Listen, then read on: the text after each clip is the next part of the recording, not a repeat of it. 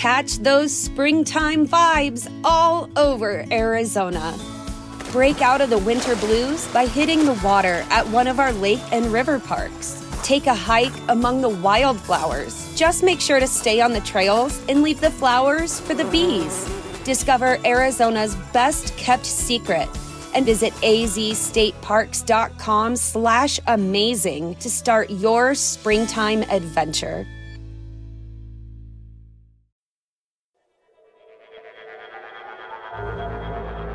Fellow fiends, welcome to another terrifying and delectable episode of Nightmare on Film Street.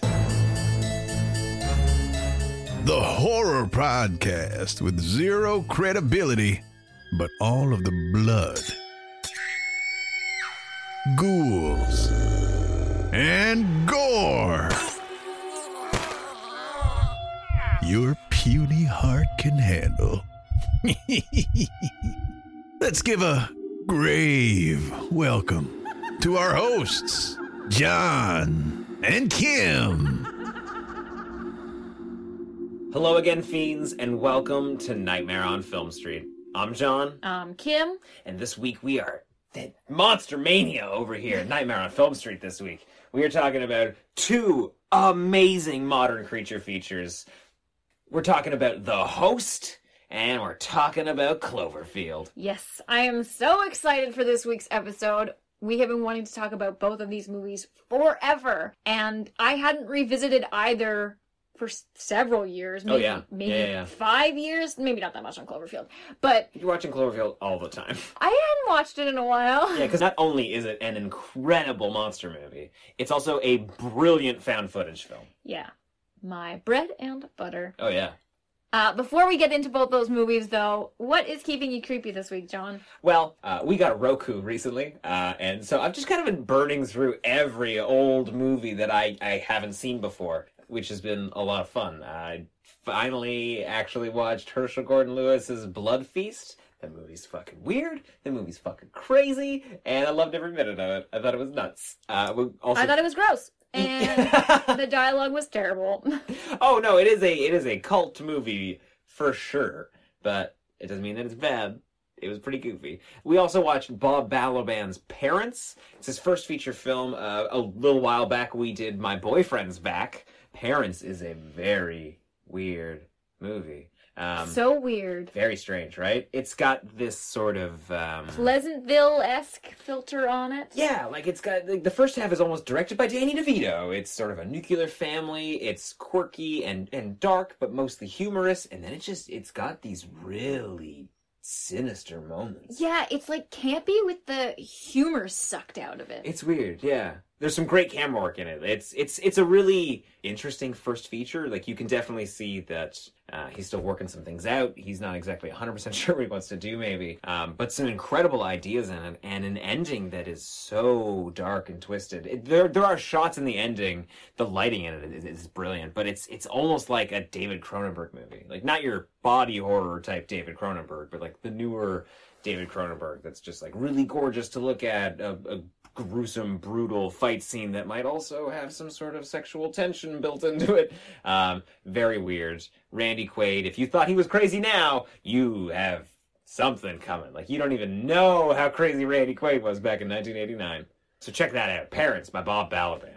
I made us watch Sean S. Cunningham's The New Kid. Yeah, you might remember that name from Friday the 13th, but this does not have a maniac in the woods. I had no idea what it was. It was under the thriller category. It had a really cool, like, horror-y cover to it, so I assumed it was going to get horror-y. Yeah. It's a little bit horror. It's definitely just a thriller. Yeah. These kids, their parents die, they go live with their kind of zany uncle who has a runaround Santa's fair. It's weird. in Florida. And then these, like, punk kids are fixated on this girl and she doesn't want to date them. And so they decide to, like, murder her and her brother. Yeah. And that's the movie. You're burying the lead here. Like, the lead bad guy is James Spader. With bleach blonde hair. It's kind of amazing. I thoroughly enjoyed the movie. I don't think John enjoyed it as much as I did, but I loved every minute of it. It's out there. It's good, but I think, unfortunately it's, directed by Sean S. Cunningham. I was waiting for it to become more of a horror movie. James Spader's great. He's nuts. He's crazy. Insane. And it's one of his first big roles. Oh, and yeah. he has reached his creepy James Spader peak. And you're like, whoa, you aren't even in there are a lot any of those future films you're in yet. I was going to say, there are a lot of, peak weird Spader moments throughout his entire career. Yeah, he just reached that height and just stayed there. This is the role, I think, that got him Pretty in Pink. At least it came out right after. Pretty in Pink was the next movie follow-up to this. But it is essentially, it's like Fear, that Mark Wahlberg movie, with the group of teens that are terrorizing a family because the girl won't put out, basically. It's your standard high school thriller. Also, there are some pretty cool articles up on the website right now, nofspodcast.com. The AMC series The Terror just finished up, and if you missed out on it, or if you missed any episodes along the way, Nightmare on Film Street senior contributor Tyler Liston has been diligently recapping and reviewing every single episode, and those are all on the website right now. So if you wanted to check out the series, you didn't know if you wanted to check it out, you can go read those, catch up, get a feel for it. I unfortunately dropped off halfway through and I haven't been able to catch up to the episodes, but reading his articles, I'm like, damn, we should have watched this show. Oh no, we're definitely going to. We're totally going to binge it, but I think we've just been waiting for it to finish so we can watch all of it, which I gotta say is probably not the right way to do it. Not if you want more content. Like if you want the show to continue, if it is on television, you should really be watching it when it comes out. Yeah. I mean, we can go to AMC's streaming service and watch it from there, and I'm sure our view counts will they do take into consideration that people are waiting for it to finish to binge. So as long as you're watching it within a short time span of it ending, I think you're probably still okay. But that's also why it's probably a mini-series and not a series. That's also a selling feature for me. Yeah. The fact that I know there's going to be an end to it. I'm probably going to read the book later this summer if I come across it somewhere. I'm sure it'll be on sale. Another cool article that we have on the site right now is a breakdown of exploding heads, from Maniac to Scanners to Dawn of the Dead. You got to check it out. It's from one of our newer contributors, Colin Buckley. If you've ever wondered how the special effects artists made those incredible exploding heads, and what's in them. Oh yeah, surprise, surprise, mostly stuff from the craft services table. But you got to read it. It's absolutely hilarious. It's on the website right now. Just look up exploding heads. That's all you need to do. Also, too, we are midway through. We're having a Wake the Dead giveaway with our sponsor, Deadly Grounds.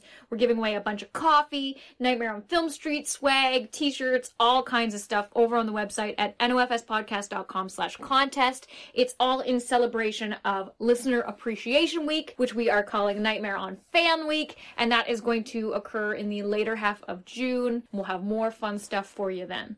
Other than that, before we get started, I want to give a big shout out to our most recent Patreon supporters, Denise, Nathan, Zachary. Congratulations on the promotion. Good luck in Japan. So sorry that, you won't be here. We're really going to miss you over there. Hopefully this little audio capture you can listen to remind you of home. And what was that? Oh, guys, something happened. We got to get out of here now. Go run. There's a monster.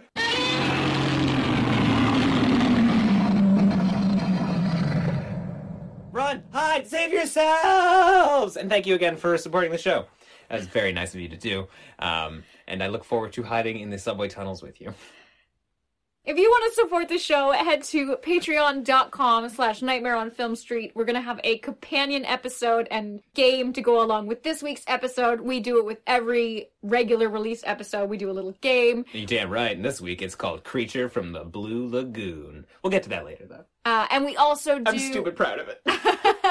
And we also do large releases, theatrical releases. We do a larger bonus episode for our higher tiered patrons, so if you want to check that out. There's also tons of other bonus stuff. You can get swag and discounts at the merch store. It's also where we're going to have our full drive home from the drive-in review of Hereditary coming in about 2 weeks' time. I'm so excited. Oh, I cannot wait to watch this movie again. You guys are gonna love it. But enough of that. We're creepy, you're creepy. Let's talk about some monster movies. My name is Robert Hawkins. Approximately 7 hours ago, something attacked the city. You found this. If you're watching this, then you know more about it than I do. Rob, I saw it. Rob, Frog, it's a lot. Run!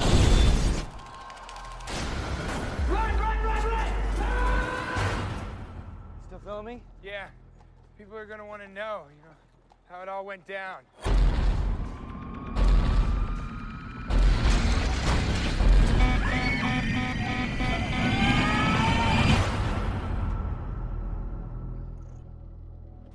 So Cloverfield from 2008. Currently sitting at a 7 out of 10 on IMDb, a 64% Metacritic rating, 77% on Rotten Tomatoes, and a 3.3 out of 5 on Letterboxd. I'm surprised that Letterboxd rating isn't higher. I was also. Yeah. I'm just gonna put it down to the fact that it's found footage, and found footage is kind of a soft spot for some people. Some people really don't like found footage. Also, I know Cloverfield was one of the shakiest found footage movies I've seen, so it does make some people nauseous. People get motion sickness watching it, so I think that can count for some of the rating. Yeah, I think I saw a VJ on, which is such a dumb term, but a VJ on MTV when this movie came out. I'm gonna assume pretend to throw up while watching a exclusive clip. Like they were showing it to the audience and it's cool, everybody was tuning in and they got sick while watching it. I don't think that was real. I have never met anybody that's gotten sick watching found footage, but I could totally understand why it would make you... I don't even want to use the word nauseous. I can understand how you get dizzy. I got nauseous when we saw this in the theater. You did not get nauseous. I did too. You did not throw up. That is being nauseous. No, it's not. Nauseous is feeling nauseous. Throwing up is feeling nauseous to the point of throwing up. Okay, so you still love the movie, though. Yeah, no, it's wonderful. It was worth it. It's wonderful. I'm sure if I saw it in theaters again, it would, there are parts that would make me nauseous, but... It's hard to ground your eyes because the camera's going so crazy. That's probably why I give this film so much credit, and especially with the CGI, because there's no stability in the camera. It goes everywhere. It's wild. And for them to craft a monster and explosions and destruction in the city and ground it somewhere, they would have had to map out a whole fake universe that you don't even see. You're right, because there's no shots where the camera stops and we're just sitting still on a spot action where action here, happens. moving on. And then we move back on the blur, yeah. Yeah, no, it's crazy. Yeah. This is the craziest franchise, and I always love returning to the one that started it all. Cloverfield. Because each one of the films that is in the franchise, quote unquote, is so different from the last. And this one to me is the strangest in the entire series. Go on. Well, it's a straight up creature feature. It's a Godzilla movie. The rest of them are sci-fi movies that are revolving around, well, not even really, right? Because 10 Cloverfield Lane is basically a hostage movie that has a sci-fi ending. Mm-hmm. And Cloverfield Paradox is a space movie. Yeah, it's such a strange universe. We revisited Cloverfield obviously for this podcast. I don't think we've watched it that much, at least in the last 5 years. I don't know if we've watched it. We watched it a ton when it came out because we absolutely loved it. Mm-hmm. But upon revisiting it, I had forgotten just how well made it is, and it holds up so well. Even the CGI and stuff, which I wasn't expecting to enjoy, so well done. And I loved 10 Cloverfield Lane. It was my favorite movie, I think, of 2016, 2017, 2016. Mm-hmm. I didn't love Cloverfield Paradox. I don't hate it as much as some people on the internet. I just don't. I don't think it belongs as part of the Cloverfield universe. I'm kind of just going to pretend that it doesn't exist and keep my anticipations high for the next official Cloverfield film. Yeah. Part of the reason why I didn't like Paradox is because the universe is too large in that. And what I mean by that is it's not a small, tight story. What I love about Cloverfield, the first film, and 10 Cloverfield Lane is you get one small vantage point of this very large situation. Cloverfield is kind of proposing what would a Godzilla film look like from one of those little people that he sticks in his mouth. Mm-hmm. That's what Cloverfield is. Cloverfield is what would 9/11 look like if you were on ground zero. It's a really real fear that we have of terrorism and monsters and aliens and whatever, like, fictional or non-fictional things, but now that we live in these built-up cities, like, what does that look like? And that's why it's so scary. I'm talking about 800 things right now, but the vantage point of that film is very small. You're seeing it from a small group of people. 10 Cloverfield Lane, you're seeing one girl's situation that has absolutely nothing to do with aliens. It just happens to be during, or whatever Clover is, it just happens to be during the time of that invasion or that attack. She's going through the craziest situation of her life. She gets out and, oh fuck, it's crazier outside. Yeah. It'd be like if Misery, like in the end, James Caan finally breaks out of the cabin and, oh shit, there was a zombie apocalypse this whole time. Yeah, and there's 7 billion people on this planet. You think the day that something goes down like that, there's not going to be a handful of people who are having that day, and then an alien attack happens, Yeah. or then somebody blows up North America? Like, that's gonna be that day for somebody. Oh yeah, it's gonna be like, oh, one of those days. Like, I'm so glad today is over, and then something crazy happens. So, yeah, I love those movies for that reason, that you're seeing a tiny story with a grand scale happening in the background. And I think that's probably true about a lot of found footage movies. It's about the scale. It's a very small film, and you are following just these two people. Like, with found footage movies, you have basically 0 scenes without your main characters on screen. Mm-hmm. And they play out in sort of real time. So you see the incident begin.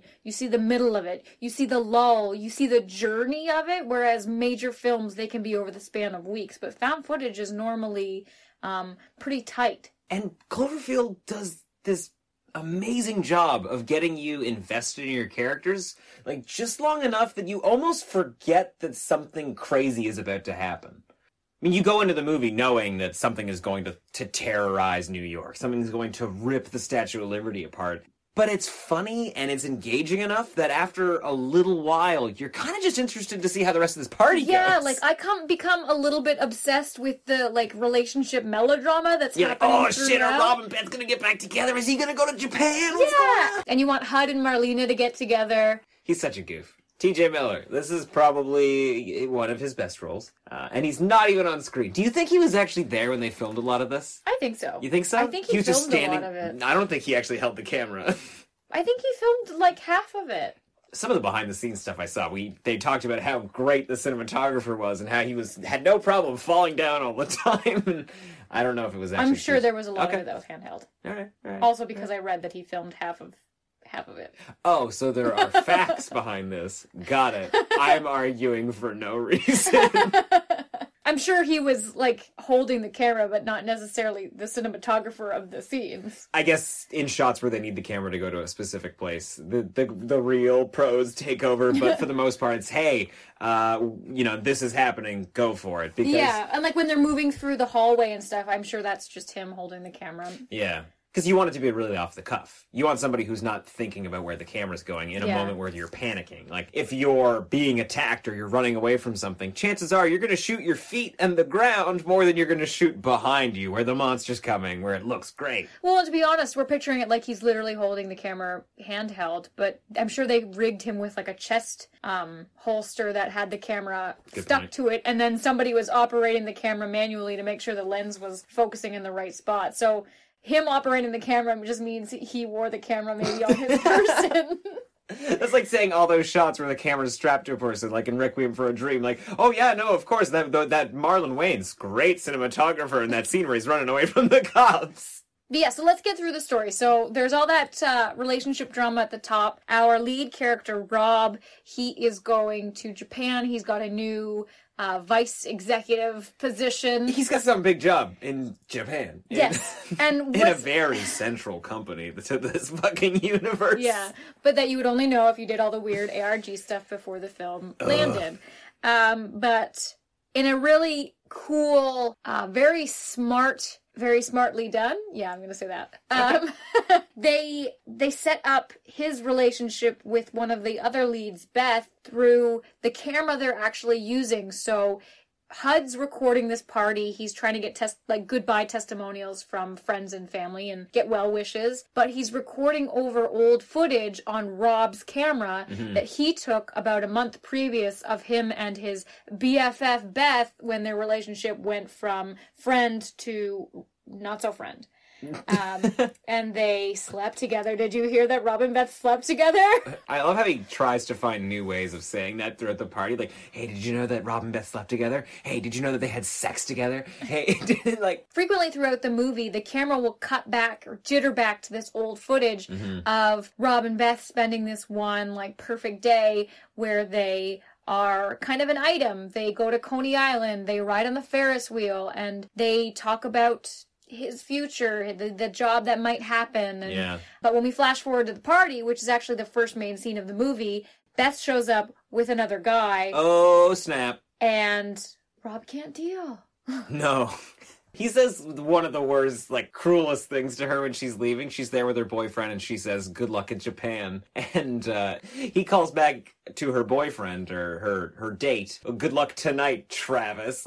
What a dick move. Yeah. Such a dick move. But you're right, the juxtaposition, I guess you could say, of the two storylines that we're seeing with Rob and Beth are essentially the best day that they've ever had and the worst day of their lives. Yeah, and with some found footage films that are trying to cram all that kind of stuff in a film, there's no natural way of doing that. It feels forced, especially because at the top of this film, it's treated like it's evidence. This film footage was found in the area formerly known as Central Park. Right. So why would that footage be in there? And also, who's conveniently editing it into these integral moments of the film? But because it is a jittery recording over that footage, it's kind of sad and amazing that it's appearing when it does. They're recording over his best day ever. Yeah. They die, and it's just awful and great and wonderful. Well, that's another brilliant thing about this movie. It's how we cut back to those older moments of footage. Or how we cut back to that older footage. It's when T.J. Miller is rewinding the camera and he's trying to show people what he's recorded, or if he's putting the camera down. He doesn't know that he's stopping recording. He's pressing play. He's fast forwarding. It's all by accident. So it's only when there are moments where people are actually playing with the camera that happens. It's not just, oh, this would be a nice time to cut to this. It's actually worked into the story, and it's brilliant. Because with found footage, you walk away sometimes going, this is clearly edited. And I'm supposed to be given evidence, especially in a movie like this, where it has the U.S. government stamp at the beginning of it. It should be unedited, as though we just pressed play and we watched whatever was sitting on that camcorder. And I really feel like we get that in this movie, despite the fact that it's one of 100 movies that I've seen try to do it and fail. And what is great about that is 15 minutes in the movie, you are already in the thick of this monster attack. But it has played out in quote-unquote real time. So when they first run into the army, when they first run into the police, everybody knows the same amount of information. Right. They pop into a convenience store, they're standing with looters watching a TV screen, trying to get information about this monster that they've seen walk by them. Nobody knows anything. And it feels so realistic because you would run before you had all the information. Because, of course. What do you... there's no safe place. You don't even know where the monster's headed. You don't know where the army's shooting. The army doesn't know what it is. Yeah, they have no fucking idea. We don't know what it is. All we know is that it's winning. Oh, so great. And that's terrifying. But you would run first and figure out, once you're safe, what the fuck was that and how close were we to it? Because I don't want to know that it's still right behind me if I'm running away. I would rather just keep running in the right direction and then, have a picnic and talk about it later. I'm sorry, the fact that we end in Central Park, something about saying that we'd have a picnic is just too funny to me. But there's not a lot to this movie, right? Rob and Beth are gonna get together. Boy meets girl. Boy loses girl. Monster puts a wedge between boy and girl, and then boy fights his way back to girl. That's the movie. That's all it is. Yeah, so the party gets broken up by a earthquake-type situation. The entire building rattles. Partygoers go up to the roof to see what's happened. They hear on the TV that an oil tanker has capsized, but then when they get on the roof, there's a comet-like explosion, and fiery balls are being hurled at the building, so everybody runs out. I think the building definitely gets hit. Yeah, definitely. And then everybody kind of reconvenes sort of on the ground, but it is chaos. So we've lost most of the party. We have just a handful of people left. So we have Rob, Hudson, who's holding the camera, Lily, and Jason. Lily is engaged to Jason. Jason is Rob's brother. Mm-hmm. And Marlena is somewhere around there. Who's just a casual acquaintance who's come to the party. Yeah, I think she came to say hi to Lily, right? Yeah. Yeah. But so while they're trying to regroup down there, you definitely see something strange happening in the distance. An arm maybe, a roar maybe, a building collapsing, and a shit ton of smoke and debris. Yeah, New York City is probably the perfect place to do this type of movie. A found footage movie with a monster that you're trying to hide throughout most of the movie. Well, and especially if you're trying to scare North American audiences. Why is that? Because it's close to home. It's a soft spot for us. We're all kind of protective over New York after what happened to it. Okay, sure. So that's a way to get our attention immediately. Like, we see those buildings fall and there's some kind of emotional connection to it. Yeah, that's something that's almost lost in this movie now. When it came out, this was still pretty recent after the 9/11 attacks, and there are shots in it that look just like the news. Like when you are watching a corridor of dust, just people cover walking a city. through and ash just falling from the sky. That's not something that you would predict it would look like, but it did. Exactly. It's like it's snowing ashes. Yeah, and to have a bunch of partygoers living in Manhattan, seeing an explosion, it's like, oh shit, we're going through this again. Like we know exactly what this is like, and we know how bad it can get. So there is a level of fear that this movie is tapping into, at least when it came out, or that doesn't resonate as much as it does today, but it's not like it's lost on anybody. I think we're all still pretty familiar with how awful that is. What I was getting at, though, just having a downtown core, is that your monster can hide behind skyscrapers, is what I meant. So you only get peeks and images of it. You only get an arm. In a larger scale movie, you need to show that monster faster. You have to have a wide shot of it. You need to know exactly what it looks like by at least the halfway through the movie. Almost at no point do we really get a good look at it until the end. And we don't feel like we're cheated because HUD, TJ Miller, is actually trying to get video footage of it, but he can't because it's obscured by explosions and buildings that it's currently toppling over.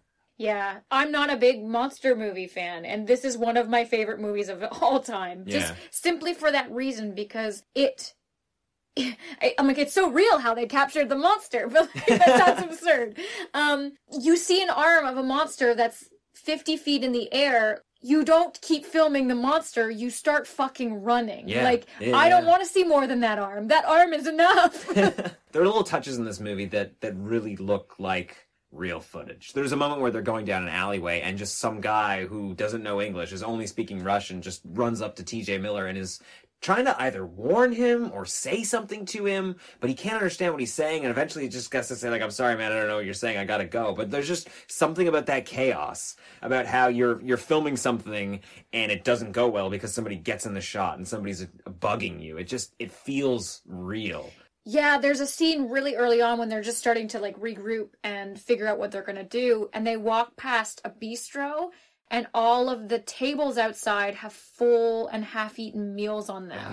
And there's not a single person there, and it's covered in dust, and it's just it's crazy. Yeah. Later on in the film, near the end, they're walking through an empty intersection, and a horse and carriage, completely empty, trots by, and it's so haunting. Right? That doesn't belong in a monster movie. That belongs in a ghost movie. That belongs in the Haunted Mansion. Yeah. It's so haunting. It's so spooky. And of course that would exist around Central Park. Yeah, exactly. And it's hard to tell a horse, hey man, follow me, we're going this way, we're gonna run for cover. I mean, they could have at least untied the horse, but maybe they, the horse trotter died. Horse trotter. Carriage. Yeah, what is his... Carriage. The carriageman. The carriager. The carriager! What if it's just pilot? What if it... Horse pilot. Oh, that's a way to introduce yourself. Hi, my name's Ted Freeman. I'm a horse pilot. That sounds so great. So the gang makes the plan to head to the Brooklyn Bridge to try to get off the island. Yeah. I wouldn't go on that bridge.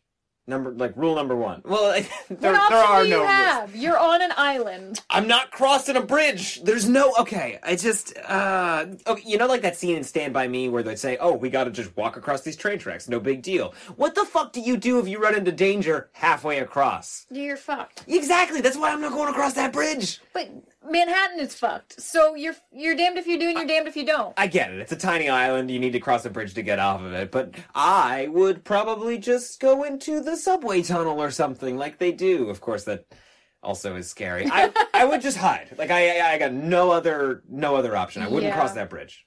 And not even for the sheer fact that a tail could come up and smack that bridge and we'd all die.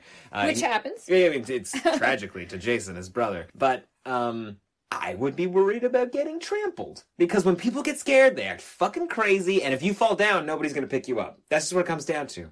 Yeah. Every time you hear about riots, and the amount of people that die at riots... They get squished. Yeah, at least half of them are from being squished. Yeah, that bridge scene is pretty scary just based on how crowded it is. Yeah. Which makes me think that I have absolutely no strategy if something like that went down. At least we're not on an island. I don't think anybody has a strategy. No. Yeah. I would go to a hospital. That's really my it. It's not a bad idea. Hospital or a school, somewhere with that's not a high rise and not next to a high rise, and has a first aid kit. So just first aid kits, that's all you need. Well, and food. Okay. First aid kits and food. Yeah, I was gonna say library, but no, can't eat the books. You're like, books! Yeah, plenty of books on how to grow vegetables once everything's passed. You're just reading, like, how to deal with a monster attack. Not even, it's just how to deal with anxiety. So you think you're going to be eaten. So the bridge doesn't work, and the team then decides to go in the subway tunnels. Well, see, at this point, he gets a phone call from Beth, and she's calling him for help. Right. And that's what sort of separates the group from Jason, and that's why he ends up getting pushed ahead, and unfortunately, he's the one that dies on the bridge while everybody else gets off, and like, just me or safe. That's the only part of the movie that I don't find completely believable, because it seems like the Clover monster really likes the spotlight and really wants to be on this movie. Because he, like, leaves the downtown core of Manhattan, goes to the Brooklyn, is it called the Brooklyn River? What do you... I think the they're Brooklyn Bridge? I think they're crossing the Brooklyn Bridge. Well, it's the Brooklyn Bridge, whatever. He's in that body of water. Yeah. And then tail smash, and then he goes back to town. Well, I was watching it this time, actually, when HUD's sort of looking back at how many people are on the bridge and the city skyline. You can kind of see this fiery path of destruction that leads to the water. And I guess maybe they were assuming it came out of the water, but obviously it had gone back in. Mm. So I'm cool with it. But then he goes back to the city, and then he doesn't go back in the water at all. Like... Well, I think he got shot at, and he was like, whoa, gonna dip for a minute. Like, this is rough. Yeah. I like Clover. Anyways, so they go into the sewer. They're trying to get to Beth's apartment building. Yep. While in the sewer, they get attacked by a bunch of parasitic crab things that have fallen off Clover's body and are fast, evil little things. Yeah, they're like those little monsters in Starship Troopers. Ugh. They're like giant spider crab aliens. Yeah, they're teeth with feet. Yeah. That's all they are. Yep. Like, you know those little, like, chattering teeth that you can put on the ground and then they'll waddle around? It's like that, if it'll also make you blow up after being bitten by it. So Marlena gets bitten by one, and they luckily are able to fight off most of them. There's probably about 8 of them. And then they climb back up, and they're in, like, a shopping mall, like an underground shopping mall. I think they come up into the mall, yeah. And all subways lead to a mall. Exactly. And they're at, like, a makeshift army base that's been set up, like an army camp, medical camp. Yeah. Hundreds and hundreds of people just dealing with various wounds, from bricks falling on them to aliens biting their faces. This is kind of where we get a little bit of exposition. Honestly, in a regular movie, this is where you would get all of the exposition. Yeah, like they would just download you. Oh, we got some images from a satellite navigation system 2 weeks ago. You're a civilian, but I'm going to tell you everything I know, just, in case we're in a movie or something. It appears I see you have a camera. Yeah, you must be an authority in the subject. I believe earlier in the movie you said that people will want to see this. Let me fill you in. No, like, they fucking know nothing. Like, the fact that this guy's willing to talk to them one, is astounding, but two, he doesn't know a goddamn thing, so he doesn't think that he's doing anything wrong by saying, like, we don't know where it came from, it's currently attacking the city, we're trying to evacuate the city. If you could get over here where the helicopters are, that'd be really great for us. And while he's talking to them, something's happening to Marlena. Her eyes are bleeding. Yeah. She gets rushed into another room that's basically just a makeshift curtain and kind of explodes. Kind of. Definitely. Yeah. So shocking. So vile. The terror came from within. But it's such a surprise, and in true Cloverfield fashion, you see so little of it that You have no time to process it. they're leaving, and you're like, wait, did she die? Yeah. There's so much tragedy in this movie that people don't have time to address. They can't because they're never safe. Yeah. They have a little cry in the subway. They call Rob's mom. His mom calls, oh. yeah. And he's got to tell his mom that his brother's dead. That's fucked up. And he's got to tell her with his brother's fiance right beside her. And, like, she didn't have any time to sort of deal with that either. She sees that he gets crushed by some tail. They all narrowly avoid death by falling into the river. And now it's just like, well, what the fuck do I do now? I guess I'll help this guy go find Beth. Oh, and then, like, right before Marlena dies, she calls out for HUD because she's not feeling well. You know, for the longest time, I just thought she said, guys or something, like she was just getting their attention, but because we've become obsessed with watching movies with captions on, It's great. Yeah. It's so great. It's okay, except for the fact that you stop watching the movie and you just start reading the captions 100% It's of the really time. good, though, to watch movies that you've watched 1,000 times with captions, because Yeah. you're like, I've been wrong. This whole time. Yeah. But he has spent the entire movie, and before the movie's even started, he's been pining over this girl, and she just doesn't give a shit about him because he's kind of annoying, and he won't stop. He won't leave her alone. But now that they've finally gone through some shit and they've defended each other, she's maybe not necessarily coming around. That seems like the wrong thing to say, but they are... This is what would have bonded them together in a different story.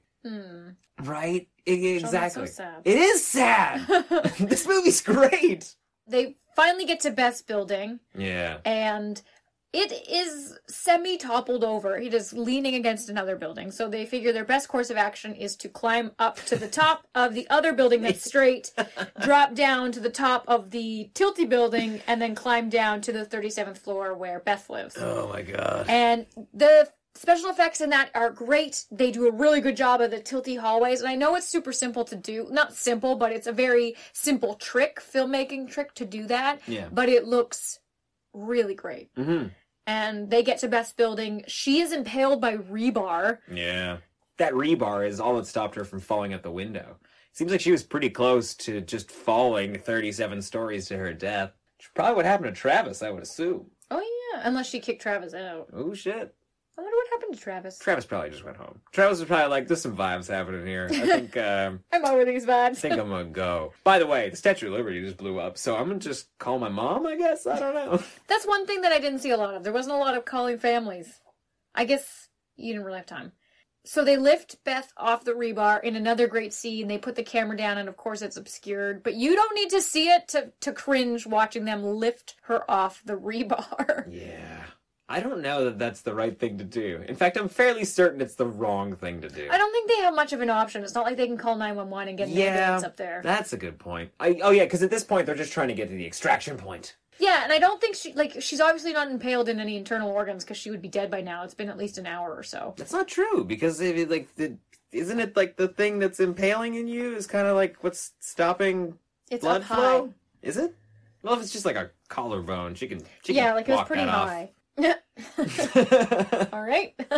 So they get to is the pickup point like right at Central Park? Mm-hmm. And that's basically near her apartment, isn't it? Yeah, I don't know where it is. I think it's near Central Park. Yeah, this movie really is bookended by Central Park. It starts with him looking at her apartment, filming Central Park, like 6 a.m. It's already a great day. Blah, blah, blah, blah. All these people are so rich. Every fucking one of them! Except HUD. I'm gonna assume HUD is just like a college friend who just like happened to find the rich kids. Because this guy is... How fucking old are they, right? Like he's 20-ish? I would say they're late 20s, early 30s maybe? Yeah. Late 20s. Majority of them are single and or engaged. Let's just say 28. Let's just Throw it out there. 28. Yeah. He's becoming vice president of something and is being transferred to Japan? I know. And even, like, I have no fucking idea what Beth does, but I guarantee her apartment costs $4,000 a month. Oh, it probably costs $10,000 a month. Jesus. She had, like, space on either side of her bed. I do remember watching a video once of a guy who had an $800 apartment in Manhattan that only had space for a bed.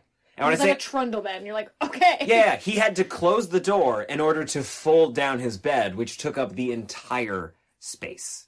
Key thing there, there's no bathroom in that apartment. Ew. Can you imagine paying $800 and not having a bathroom? And he was like, yeah, I love it. There's probably like a communal bathroom. Tangents aside, they finally get to their helicopters. They get divvied up a little bit. Lily, really just Lily, and some other strangers go off in one military helicopter. HUD, Beth, and Rob are in another. He's filming it. Everything looks like it's going okay, but oh shit! Clover's coming down the street, swatting at the helicopters like flies. Well, the military basically shoots him down. He's almost dead, I think. And then, like, he reaches an arm out. That's right. They bomb the shit out of him. Yeah, and smacks the helicopter out of the air. In true slasher style, right? Like, they always come back for one final scare. Knocks them both out of the air. Like, destroys Lily's helicopter. She's definitely dead. Did he destroy it? I thought that one got away. Oh, no. No, he basically, like, uppercutted that one like it was, Are you sure? Like a fatality in Mortal Kombat. Oh. Like, she's toast. I thought that one made it out, and I was like, at least one of them made it out alive. Nope. Well. Nope. And then, like, they're like, oh my god! Holy shit! What? It just, like, knocks the tail off their helicopter, and they spiral out, which always looks great. I don't care how many movies it's in. If your helicopter or your airplane's going down, I'm there. Like, I don't think I've seen a single movie with a helicopter where something bad doesn't happen to the helicopter, which makes me never want to get in a helicopter. It's like those scenes in a movie where two characters are driving and all of a sudden, like, we shift to position, you can see just outside the window. You're getting T-boned. You're totally getting T-boned. This is happening. And then when it doesn't happen, it just ruins your brain. You're like, no, I've been conditioned to understand that death is approaching. So we're in Central Park. Mm-hmm. Beautiful day. Otherwise, like, I mean, like, relatively sunny, a little moist, but, you know, the dew's around, so it's the kind of day that you like to get up early and have a nice bagel. Unfortunately, tentacle monster. Tentacle? He doesn't have tentacles. He doesn't really have tentacles. I don't know how else to describe her. And I'm firm position on that. Clover is definitely a she. It's not up for debate, right? No. Is it just based on the name? Yes. Or is it because she has babies? She does have babies. That's not how I usually say that word. I just like mimicking Kim. You can't find them cute. They eat people and they kill Marlena. I know, but I like Clover. Her lungs are on her head, right? Is that... I think so. Yeah. Yeah. That seems like a safe spot. Yeah. And also, like... You think that would be her weak point. They should just shoot a hole in the lung head. I mean, I'm gonna assume they tried to shoot holes everywhere. Yeah, I think so. They had bazookas. I saw one guy with a bayonet. And... Yeah, they had, like, tanks and stuff. Like, if they could kill Clover, they would have killed Clover. Yeah. But they didn't. Because Clover's so great. Yeah, and Clover picks up TJ Miller, who's still holding that camera. He duct taped that camera to his hand. That's actually not a terrible idea. I think he was in shock at that point. You survive a crash, there's a huge giant monster. Like, what do you do? Yeah. You just stand there like an idiot. But, okay, so you're in a helicopter. Helicopter crashes. You're still holding your camera. That's crazy. Didn't he pick it up? Did he? I think so. All right. Because there's a really great scene, too, after Clover chomps HUD and drops him on the ground, where the camera is trying to focus, and it's focusing on the grass, and then HUD's dead face, and then the grass, and then dead HUD face, and then the grass. Dead HUD face. Yeah, and that's where Rob picks up the camera, and they run into the tunnel in Central Park, and they're trying to hide. We already know that they are going to bomb the shit out of New York. Does Beth not know this yet, though? I don't think she knows it yet. Yeah, how do you fill her in? Like, we gotta go... Well, maybe. It's like one piece of dialogue, right? We gotta go, Beth. They're gonna bomb the city. She's either just confused then because she's like, I want to go, like, we need to go, and Rob doesn't want to run anymore because he knows that was the last helicopter, that was their last chance. Yeah. The bridge is gone. Yep. They're basically just spending their last 30 seconds together before their world is blown up. Yeah. And that's why they say, like, my name's Rob. If you're seeing this, blah, blah, blah. And he makes her do the same thing in the camera, and then bomb explodes, and there's a bunch of rubble, and they die saying, I love you. Yeah. So sad. And then we cut to Coney Island, the best day ever. And I want to talk about this scene for at least another hour, so sit down, guys. Give me some theories, Kim. What do you got? Because I'm sure by now you've seen it. The internet loves talking about it. I definitely did not see it in the theater. I didn't see it in the theater either. I don't even know if we saw it or if somebody had to show it to us. But I feel like it was after the 12th time that we watched the movie that you can see something when they're at Coney Island falling out of the sky into the water behind them. Yeah. Let's get into it. Oh, they just think it's a baby. You think it's a baby? I think, I have some information for you. Okay. About the creature design. Can I just say I don't trust J.J. Abrams anymore to actually have a definitive this is what's what? Because, He's like, Clover is everything. Well, Clover is everything. It's whatever the you world want is it everything. to be. This is a Cloverfield movie. He is like Oprah Winfrey standing in front of an audience going, you get a Cloverfield movie, and you get a Cloverfield movie. But then he takes one away, and then you get a Cloverfield movie. I'm okay with it. Yeah. In the event that one more good Cloverfield movie comes out of the next 10 Cloverfield movies, I'm okay with that. Yeah, the first two are fucking solid. Good. Who cares I've never the had third one was a little weak? Yeah, I've never had as high expectations for Cloverfield Paradox as I've ever had for a movie before. And maybe that's why we were all let down, because we were expecting it to be at that level. Mm-hmm. But so good. What I was going to say. Yep. Creature was designed by Neville Page. Okay. Who based most, if not all, of the design off real anatomy of different organs and stuff. So cool. Everything had a purpose and reasoning, and apparently a lot of his designs didn't actually make it into the film just based on how they filmed the creature. Okay. But I pulled a really good quote that I guess I've kind of always thought but never kind of put into those exact words. Clover is an immature creature suffering from separation anxiety. Separation anxiety? From his mama. Okay. So it's just when an animal acts out, rages because it's in a new place and it doesn't know what to do. He's basically just freaking out. He's just having a little freak out because this is his first time alone. Yeah, I've never... Okay, well that begs the question, where's Mom? Cloverfield 3. 2018. Cloverfield 4. Cloverfield. Oh. We're just retconning that one. God. I told you, I'm just pretending it didn't happen. Yeah, I've never really seen it as an intentional evil that would awoke and decided fuck New York. Well, and he's treated more like an animal than less like a vindictive creature. I don't think he's got intentions. Yeah. I think he's just in the if you put him down in a sanctuary, I'm sure you would just trundle around and eat whatever he can eat. Yeah, but picking he's up so trees and shit. Yeah, he's so goddamn big that whatever he touches is gonna break. And he tries to hide in the water, but they find him there too, and they shoot at him. He's got nowhere to hide. He's so goddamn big. She's got nowhere to hide. She's so goddamn big.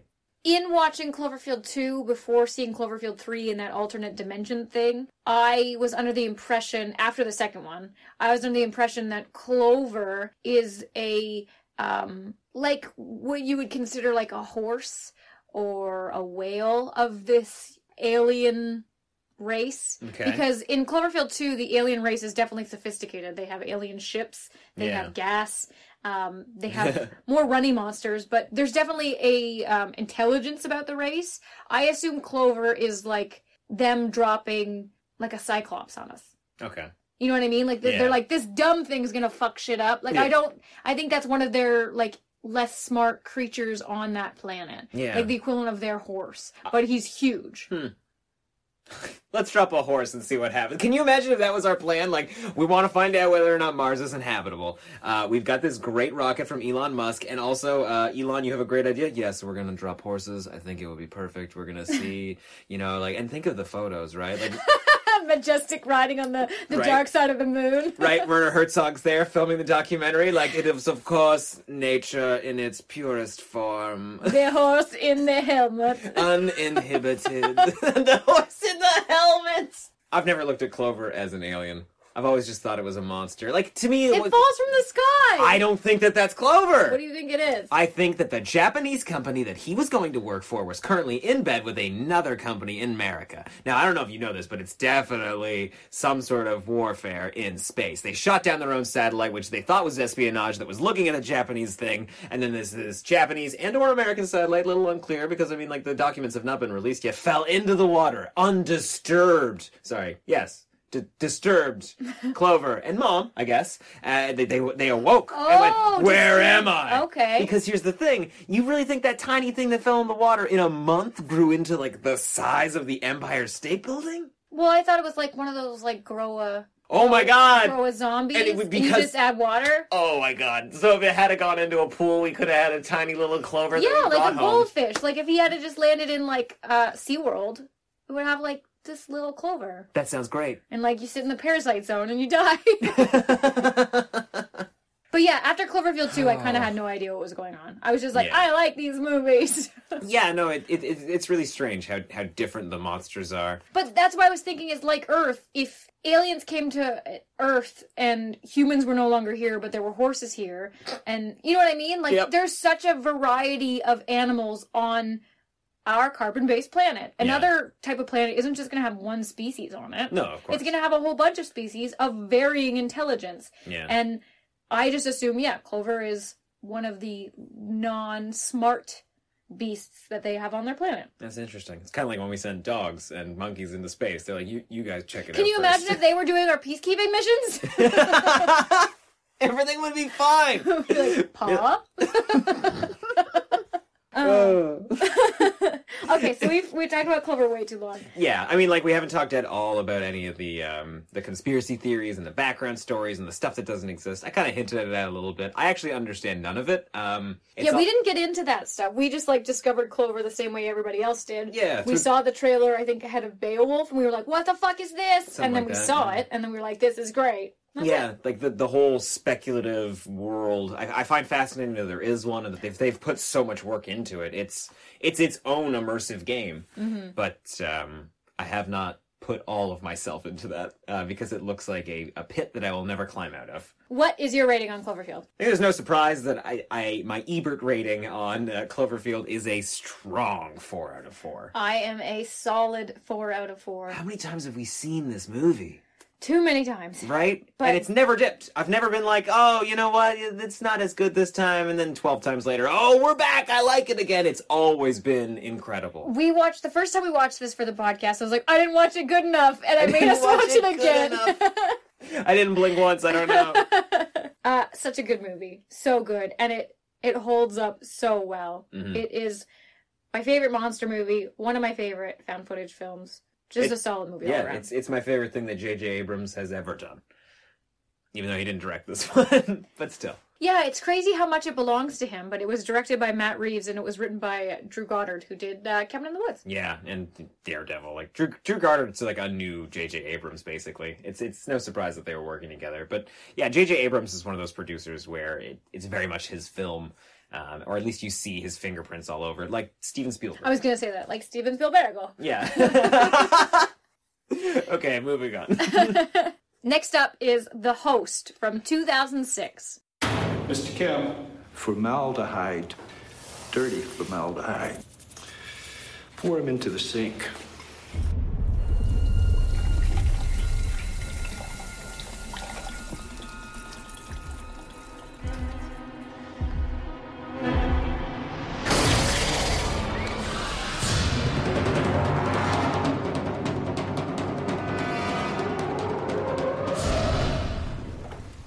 Heard your daughter's still alive. Why didn't you contact the police or the military, a human rights organization, something?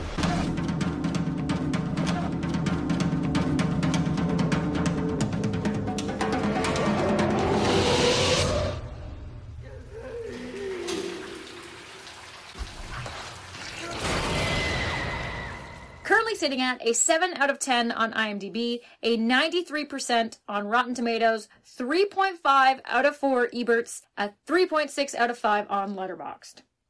So roughly the same as Cloverfield. Better than Cloverfield. My mistake. A little bit better than Cloverfield. I think I might have only heard the Letterboxd. I think I was just in my mind just running through a gag reel of great clips from Cloverfield. We're going to have a hard time talking about this name-wise, so we're going to apologize in advance that we are really bad with South Korean names. Sure. And we're going to butcher some names today. Yeah, I was just like, oh yeah, Park, right? Like, that's the girl's name? No, that is their last name. But we that can say the Park family. We can say that. Yep. Nailed it. Yep. Okay. We're ready. We got this. I got the patriarch, and I have the athletic sister, and... How do you say the daughter's name? Hyun-seo? Can you remember? I'm not sure. It's been a few days since we've seen the movie, and I've already forgotten. Oh man, I hope we don't ruin this. Okay. Oh, whatever. It happens. What are you gonna do? I butcher names from every country, including my own. So The Host, also a monster movie. Mm-hmm. Very different, but also has a lot of similarities. Again, a movie that we hadn't rewatched in a long time. Yeah, this has always been on our list to cover on the podcast because it blew us away the first time we saw it. Mm-hmm. And I don't think I've revisited this since the first or second time that I've seen it. Yeah. It's been on Netflix, so I keep seeing it. I'm like, we gotta do that on the podcast. We gotta do that on the podcast. It's not the worst how you want to watch a movie, but you might as well wait because you'll find something to pair with it, right? Exactly. And I gotta say, having not seen this in years, we did a great job pairing, at least based on monsters. Mm-hmm. I think, like any good creature feature, your monsters should be sympathetic in some way. Whether it's because it's a creature who's been torn from its own land and brought to America, and all it wants is love, or if it's just an animal that we don't understand and we look at as being big and evil. Scary. Yeah, exactly. Like it's just living its own life. It's just living its best self. It's just trying to live its best life, and we get in the way. Unfortunately. Yeah, and it's so funny because watching this, I think the message of that may have been a little lost in this movie because the director, Bong Joon-ho, went on to make Okja, which is literally the same movie but with an adorable pig that people are trying to eat. But yeah, it's like a more zen approach to a monster movie where it's just like, yeah, we made this delicious pig, but he's got emotions and feelings and we can't eat him. You're like, oh, it's a person too. But when you watch The Host, the monster in this isn't evil off the bat. He's a little scary. He's definitely scary, especially when we first see him in that picnic scene, and it is probably the best monster terrorizing scene. It's just on a picnic. It's so fast. He's jumping around. He's definitely eating a couple people. Mm-hmm. But there's not a lot of violence in that scene. He's knocking people over. Right. At one point he's in a trailer and there's definitely like blood dripping out, but it's not like a massacre. No. He's not there to just chew off heads and stuff. And I think that's completely intentional, right? Yeah, because he picks a few people and he swallows them, but then he regurgitates them and using his tail drags them under the water into the sewers. Yeah. So I don't think his initial response is to kill people. Like, I think I don't know what he's doing, but I think at first, like, there's nothing vindictive about him. He's just trying to, I don't know. I wanted to, like, at first I was like, is he getting people to use them as hosts? Is he looking for good specimens to, like, maybe birth his children? Like, he's going to implant them with something? Because the host, you think of something like that. But, yeah. And it isn't until people start shooting at him and attacking him does he start smashing them into the ground. Oh, yeah. Every time he puts somebody else into the sewer and they end up being dead, there's almost like a disappointment about it. Like, he pushes them around and they're dead. Yeah. And it's, he lays them down so gently in the sewer. And there's something so gentle about it. Like, he's trying to, like, be protective, but he's just too big and too strong and they all seem to be dying after he regurgitates them. Okay, I'm gonna put this in some perspective, at least how I see it. Yeah. When I go to the grocery store and I want to buy a nice, juicy, red tomato, I take extra special care putting it in my bag, bringing it home, putting it in the fridge, saving it for later. Yeah! So you think they're just tomatoes? Well, I also think that tomatoes taste best when they're fresh and not bruised. So kinda, yeah. I mean, if he could eat everybody alive, he probably would. So you think he's more like a hamster, like he's putting stuff in his cheeks to go, like... Yep. Oh. And he's gonna bury those chestnuts for later? We've switched to squirrels now, I'm sorry. Yeah, it's the same analogy. That's kind of what I think, yeah, because he definitely eats them all. Every single one. But I think waste not, want not. Like, they're all dead. And then I think he learns to hate humanity at some point between him discovering that there are alive children in his lair and putting them down gentle, because Hyun-so's family is coming after her, and they're real rough on that creature. Everybody's real rough on that creature. He gets shot at, he gets smacked with things. Burned. Yeah, and so I think he learns that humanity no good, and, like, I can't live amicably with them. Yeah. So at that point, he realizes that those little ones that are living in his lair are only going to become big ones and try to hurt him, and so he's got to kill them before they kill him. That's really interesting. I never Well, it's not that I never, but the more I watch this movie, and I guess I'm just trying to, like, reinforce my look at it, yeah, I don't see it as much as a, like, oh, we'll never coexist together. But you're right, like, there's definitely... There's something about the monster that just, he doesn't come across evil at the beginning. Yeah. And it's weird because everybody's running and screaming, and he's racing through this area. I don't know. So many people make it out with their lives. There aren't a lot of moments in the movie where he's tender with them, and you can see, like, maybe the kids are shivering and he puts a blanket on them or something, right? Yeah. Like, there aren't any moments like that. But you're right. Like, when we see the monster looking at the kids, or even just, like, looking at the dead bodies and playing with them to see if they're still alive, there are gears turning. We see that he has thought, and there's definitely an intention to what he's doing. But I do think at the end of the day, he's just an animal who's trying to eat. And honestly, this isn't his fault. He didn't ask to be born. Well, and there's no more fish in the lake because they've polluted it, and he's the only thing that can survive in it, so he's got no food in there. Right, this movie's so goddamn good. Like, we open up with a American soldier who's been stationed in South Korea, who's forcing somebody to just pour gallons and gallons of chemicals into the Han River, and he doesn't want to do it, and this guy basically, like, forces him to do it. Over the next few minutes, we kind of see its evolution. A few years later, we see that the creature is born, that some fishers find it, and it's small enough to fit inside, like, a little teacup. But several years later, it has grown to the point where it can hang upside down under the bridge and can swallow people whole. Yeah. But you're right, I think, it's polluted. That's probably why he's not sleeping in the water. He's hung up from the bridge. He's hung upside down underneath the bridge, and there's nothing to eat anymore. God damn, if they didn't pollute that thing, everybody would be fine. How big would he have gone? He could have been the Loch Ness Monster of South Korea. Yeah. Yeah. You could have called him, like Nessie, or you could have had a cute name. Yeah, he doesn't get a name in this. No, he's just a monster. What do you think the host means? What do you think the title of the host means? Okay, so throughout the movie, they're hunting down the Park family and anybody else that was close to the monster because they're trying to say that there's some sort of infection. And that's really just because they're afraid of the monster, they have no idea what it's like, and they're just trying to learn as much about it as they can. And by doing that, they try and instill a fear in the public. And that keeps everybody away from the river, also. Right? and that's the infection that's being spread. The monster isn't necessarily giving anybody this plague. It's not spreading any sort of disease.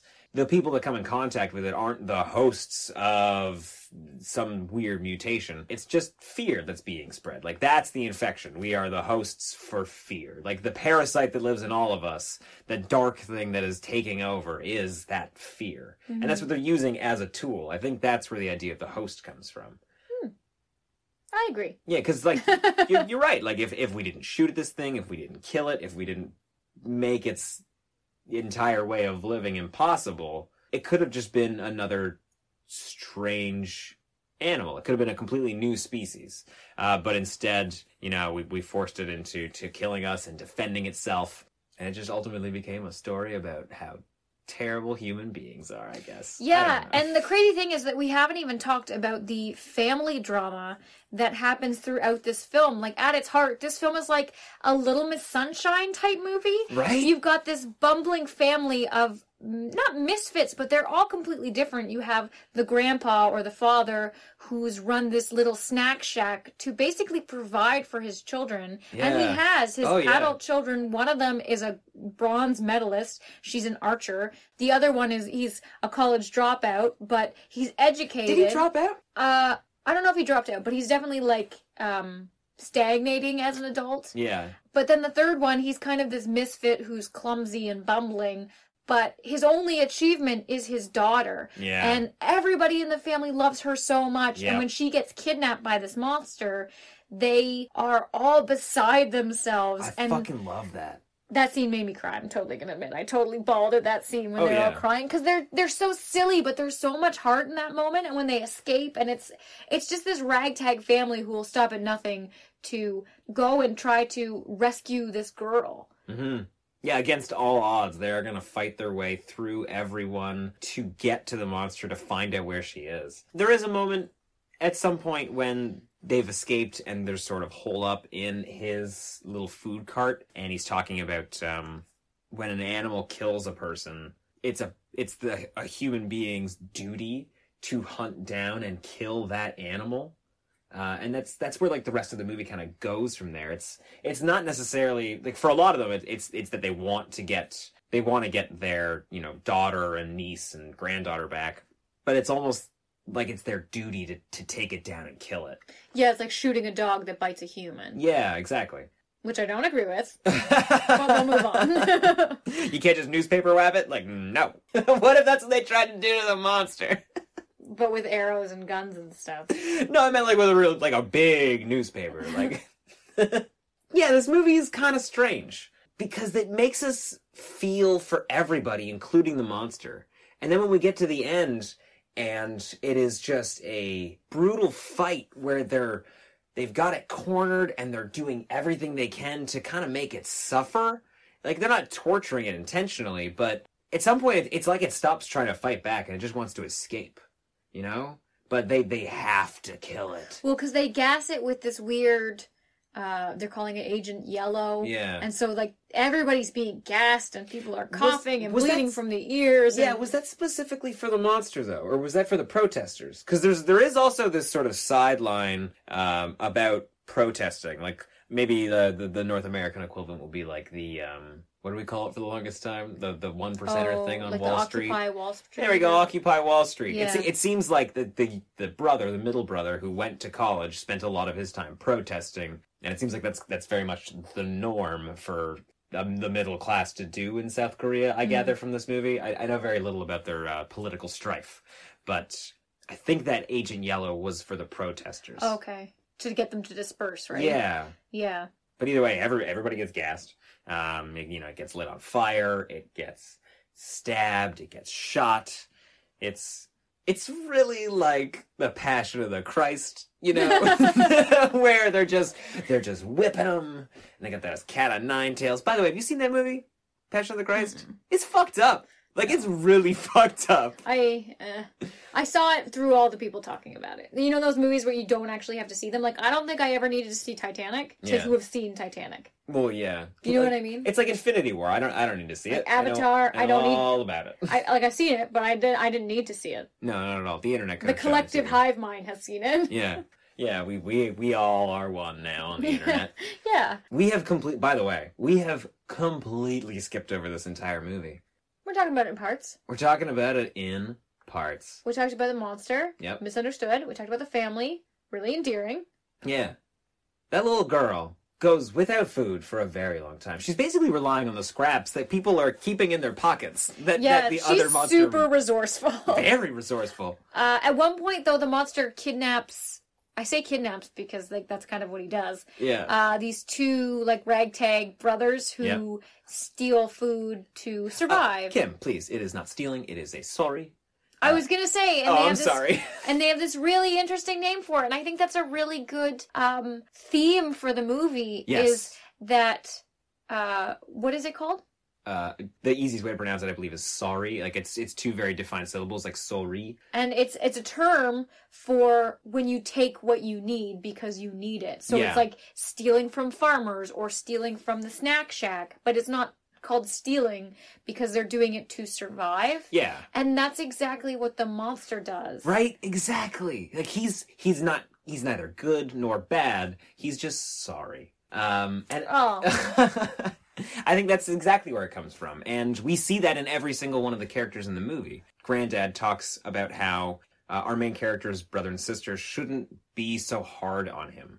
How could he sleep at a time like this? He says that his development was stunted when he was younger because dad was never around. He was always at the cart and he wasn't there to provide for him. So he was always relying on sorry from farmers to eat. And he lacked protein, so he didn't develop as much. And he was always beaten up by those farmers for stealing their food. Yeah. And so he had conjunctive brain development. Yeah, exactly. And we see that with some street kids that are also in the area, and with the monster, and it is such a brilliant theme to bring into a monster movie. Yeah, because there's always that moment in the monster movie where you're like, who's the monster, us or them? Yeah. But it just goes to show that everything's just trying to live. Yeah. And it's so complicated. Yeah, you could say this about a lot of things, but it's almost impossible to hate somebody when you know their entire story.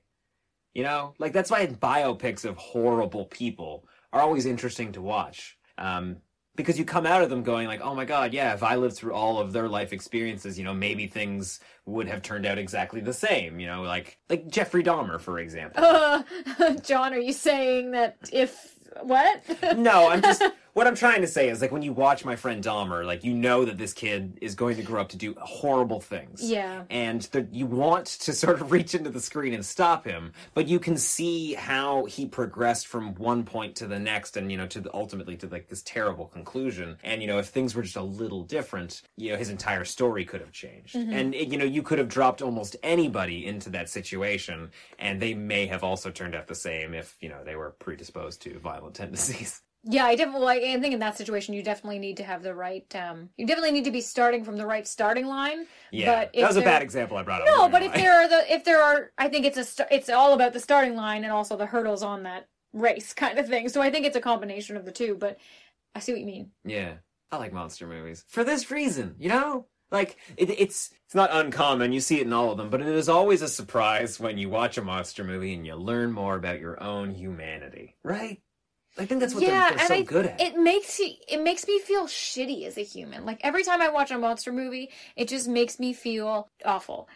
We haven't seen Okja. I'm not ready to cry yet. Yeah, like, I know sad. It's gonna be really sad, and I, like...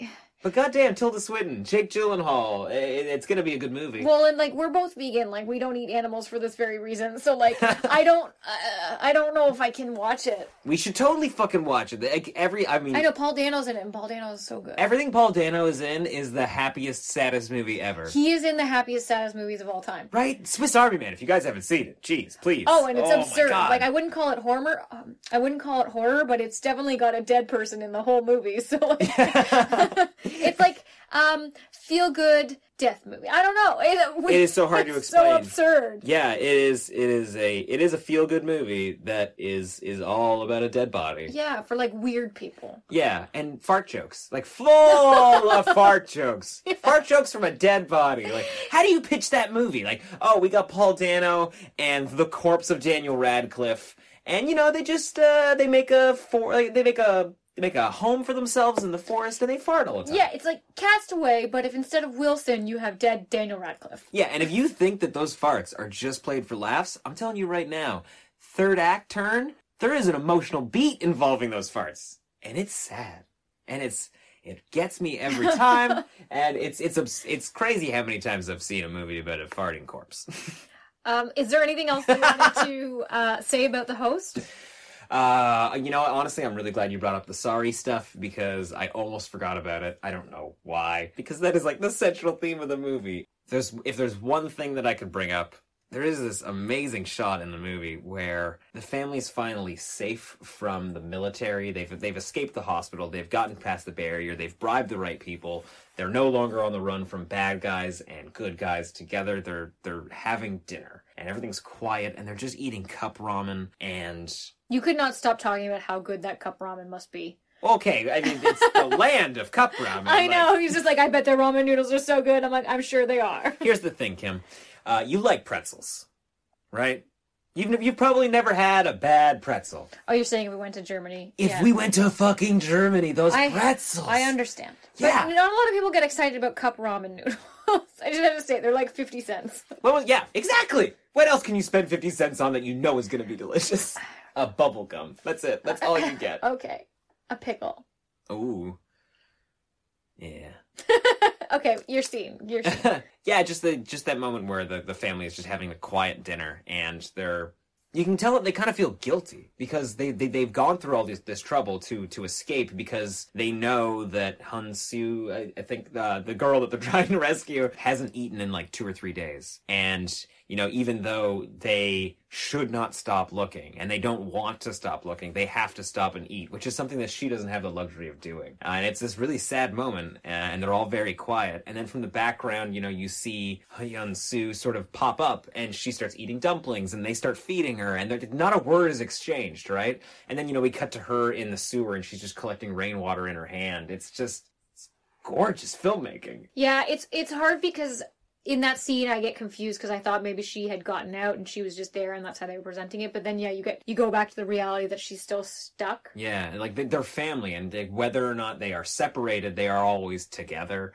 It's great. Yeah, it's really sad. So like that's like my favorite moment in the movie. One thing I do want to talk to you about though is how do you feel about her death at the end of the movie? I didn't understand it. Yeah. And maybe it was just like a disconnect in the style of filmmaking that we're used to. Maybe. Because when they mourn her death, it's not over. The monster still needs to be killed. Yeah. So Dad kind of like bucks up and he makes sure the monster gets dead alongside the brother and sister who are throwing Molotov cocktails and shooting flaming arrows. Yeah. And then when we cut to the final shot where he's in the shop with the boy that Hyun-soo rescued. Yeah. There's no Hyun-soo. And I was like, I guess she actually did die. Because they were like holding her in their arms, but it was smoky and it was raining and it was just like everybody was grungy and gross and her eyes were closed, but I didn't get that she was actually dead. Yeah, because that didn't seem like the type of movie. Like she had made it all that way through and she persevered so much and the family persevered so much. I thought she was the only character that was safe. Yeah. Yeah, and in an American movie, she would be. You know, like you wouldn't kill the kid, basically. Like it'd be like if somebody drowned, they'd be holding her. Everything would be getting dark, and it's like, oh no, how's she gonna get out of this one? And then she coughs up some water, and everything's fine. But you do have to say too, even in the end, after the monster, we've seen a bunch of skulls. We know the monster's eaten a bunch of people. In the very end, those two kids are inside that monster, completely intact through that entire situation. Yeah. Never once did he chomp down on them. I think he swallows people whole and then his like stomach dissolves them. Do you think so? Well, it's kind of what you do. He just doesn't have teeth. He's like a duck. I guess maybe. Or a Homer Simpson. I guess maybe. Yeah. You're right, though. Maybe it was trying to keep him safe. I don't know. What if it came down from the bridge and it was like, friends! And everybody got like freaked out and started running. See, you don't know, because that scene is so, like, if you watch that scene, you could watch it with so many different vantage points. Like, you could watch it like, this monster is fucking shit up. You could watch it like, oh no, he's scared. Or you could watch it like, oh, he's like trying to communicate. Yeah. Yeah, and he only attacks once he's been attacked, yada yada. Something that I can't get out of my head regarding, like, her death and his father, which, oh my god, when his dad died, like, that scene is really... Oh, there are so many, like, but they don't cry run moments because they keep movie. trying to attack him. If they had just kept running, they would have been fine. Oh, it's nuts. That's the only moment where the monster is, like, vindictive. He just comes to kill the grandpa, and then he leaves. And yeah, he basically smashes him, too. Like, he doesn't take him with him to eat later. It's just purely self-defense or revenge, in a way. But that moment where he runs away from his dad because the cops are coming, but he comes back to put a newspaper over his face. It fucking got me. But it's like Dad didn't do great with his first son, and he did a lot better with his other two kids. And, you know, they grew up to be, you know, maybe like relatively successful in the business world and successful in the athletic world. You almost see the same with him. Like, he goes back and he starts running the shop, but he wasn't, you know, as much as he always tried, he wasn't being the quote-unquote best father to his daughter. And when he's left with this other kid to take care of, all of a sudden he sort of shapes up and he's doing better on his second go-around. Which, I don't necessarily like looking at his character like that, but I'm wondering if that's true, if that's what they were going for when they were making the movie.